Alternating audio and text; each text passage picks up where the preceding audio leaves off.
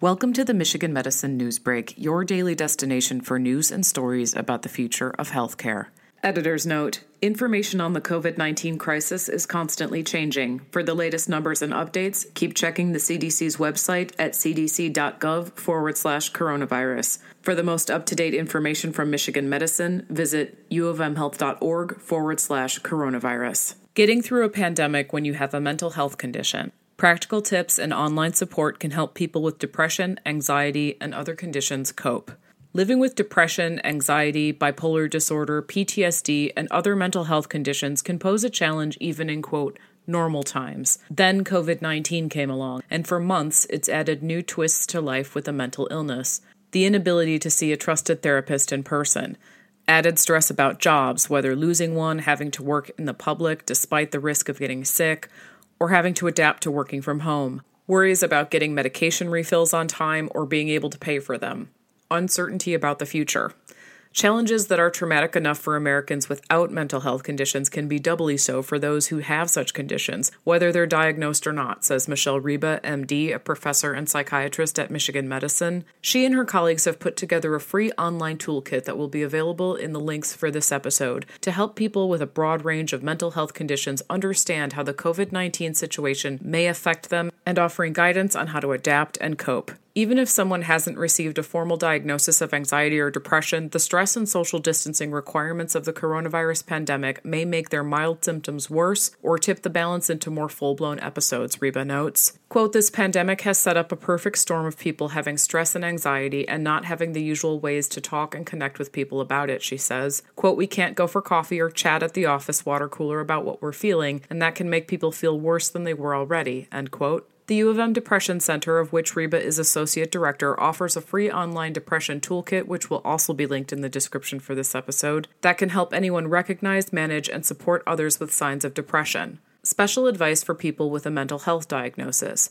She encourages people with mental health conditions and the friends and family members who love them to use the new toolkit. One of the most crucial things, she says, is for people to take advantage of the fact that because of COVID-19, health insurance will now pay for mental health care and many kinds of physical health care to be provided over the telephone, internet, and special smartphone apps. Quote, if you have a regular provider for your mental health condition, whether it be a psychiatrist, psychologist, primary care doctor or nurse practitioner, or an addiction counselor, don't assume that they're off limits to you because their office is closed for in-person visits, she says. Quote, if anything, you need more than ever to connect with someone who knows how to treat your condition, end quote. The change from winter to spring is a common time for small changes to medications for mental health conditions, so people taking medications should be sure to connect with their provider about those and about making arrangements for delivery of medications to save them a trip to the pharmacy. For people who left their usual homes to stay with relatives in other states before the stay-home orders took effect, it's especially important to check that they can still have virtual visits with their providers or get their medications, especially if there are special rules about patients and providers being in the same state or shipping certain medicines across state lines. And for people who think their never diagnosed condition has gotten worse because of the stress of the pandemic and its effects, now's the time to seek help before more time goes by.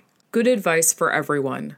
Reba also offers some tips to help everyone's mental state, whether or not they have a diagnosable condition. First, maintain a daily schedule. Keep sleep hours and eating times consistent to maintain your circadian rhythms.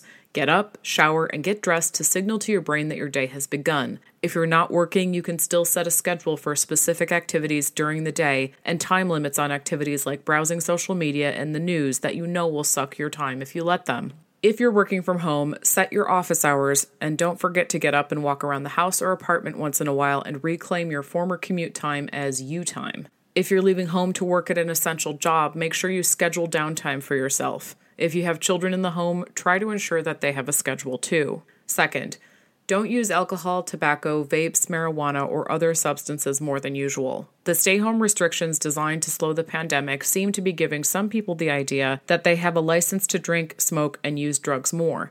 People with mental health conditions are more likely to use these substances in problematic ways, and stress can alter the brain's response to substances. Even if someone didn't have a problem with them before, additional use could feed a tendency toward addiction, Reba says. Third, Connect with those you care about virtually. Telephone calls, video chats, texting, chats with neighbors from across the street, and even old-fashioned letter writing can all help people feel supported and cared for. This can ease stress and the sense of isolation. Fourth, don't be ashamed to use resources to help you cope financially and emotionally. New programs to get food to children, older adults, healthcare workers, and people who have lost income are popping up. So are state programs for unemployed people, people who have lost their health insurance, people who want to find new ways to spend time volunteering, and people who just need someone to talk to.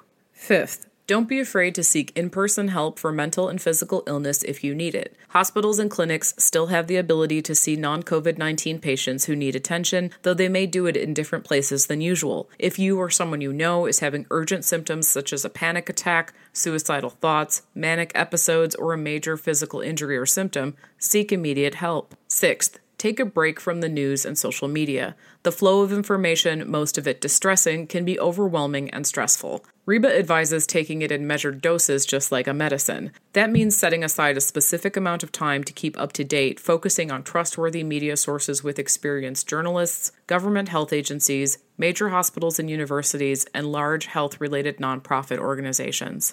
Seventh, distract yourself. Whether it's books and magazines, music and dance, movies and sitcoms, crafting, drawing or painting, cooking, spring cleaning, carpentry, organizing, playing board games, doing a puzzle, do-it-yourself home and car repairs, yard work, rearranging furniture and decorations, meditating, watching a faith-based broadcast, or going through old photos, pick at least one thing a day to occupy your time without a screen.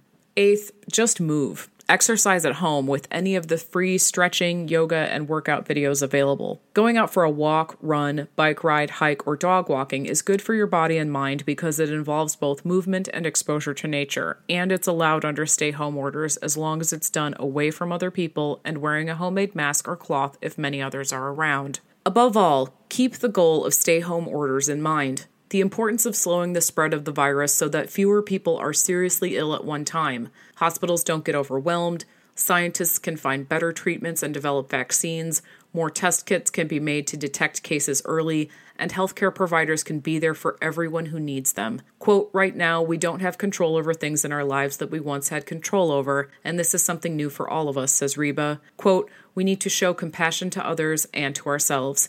We should offer help to others when we can give it and seek help when we need it, end quote. For more on this story and others like it, please visit www.uofmhealth.org/healthblogs.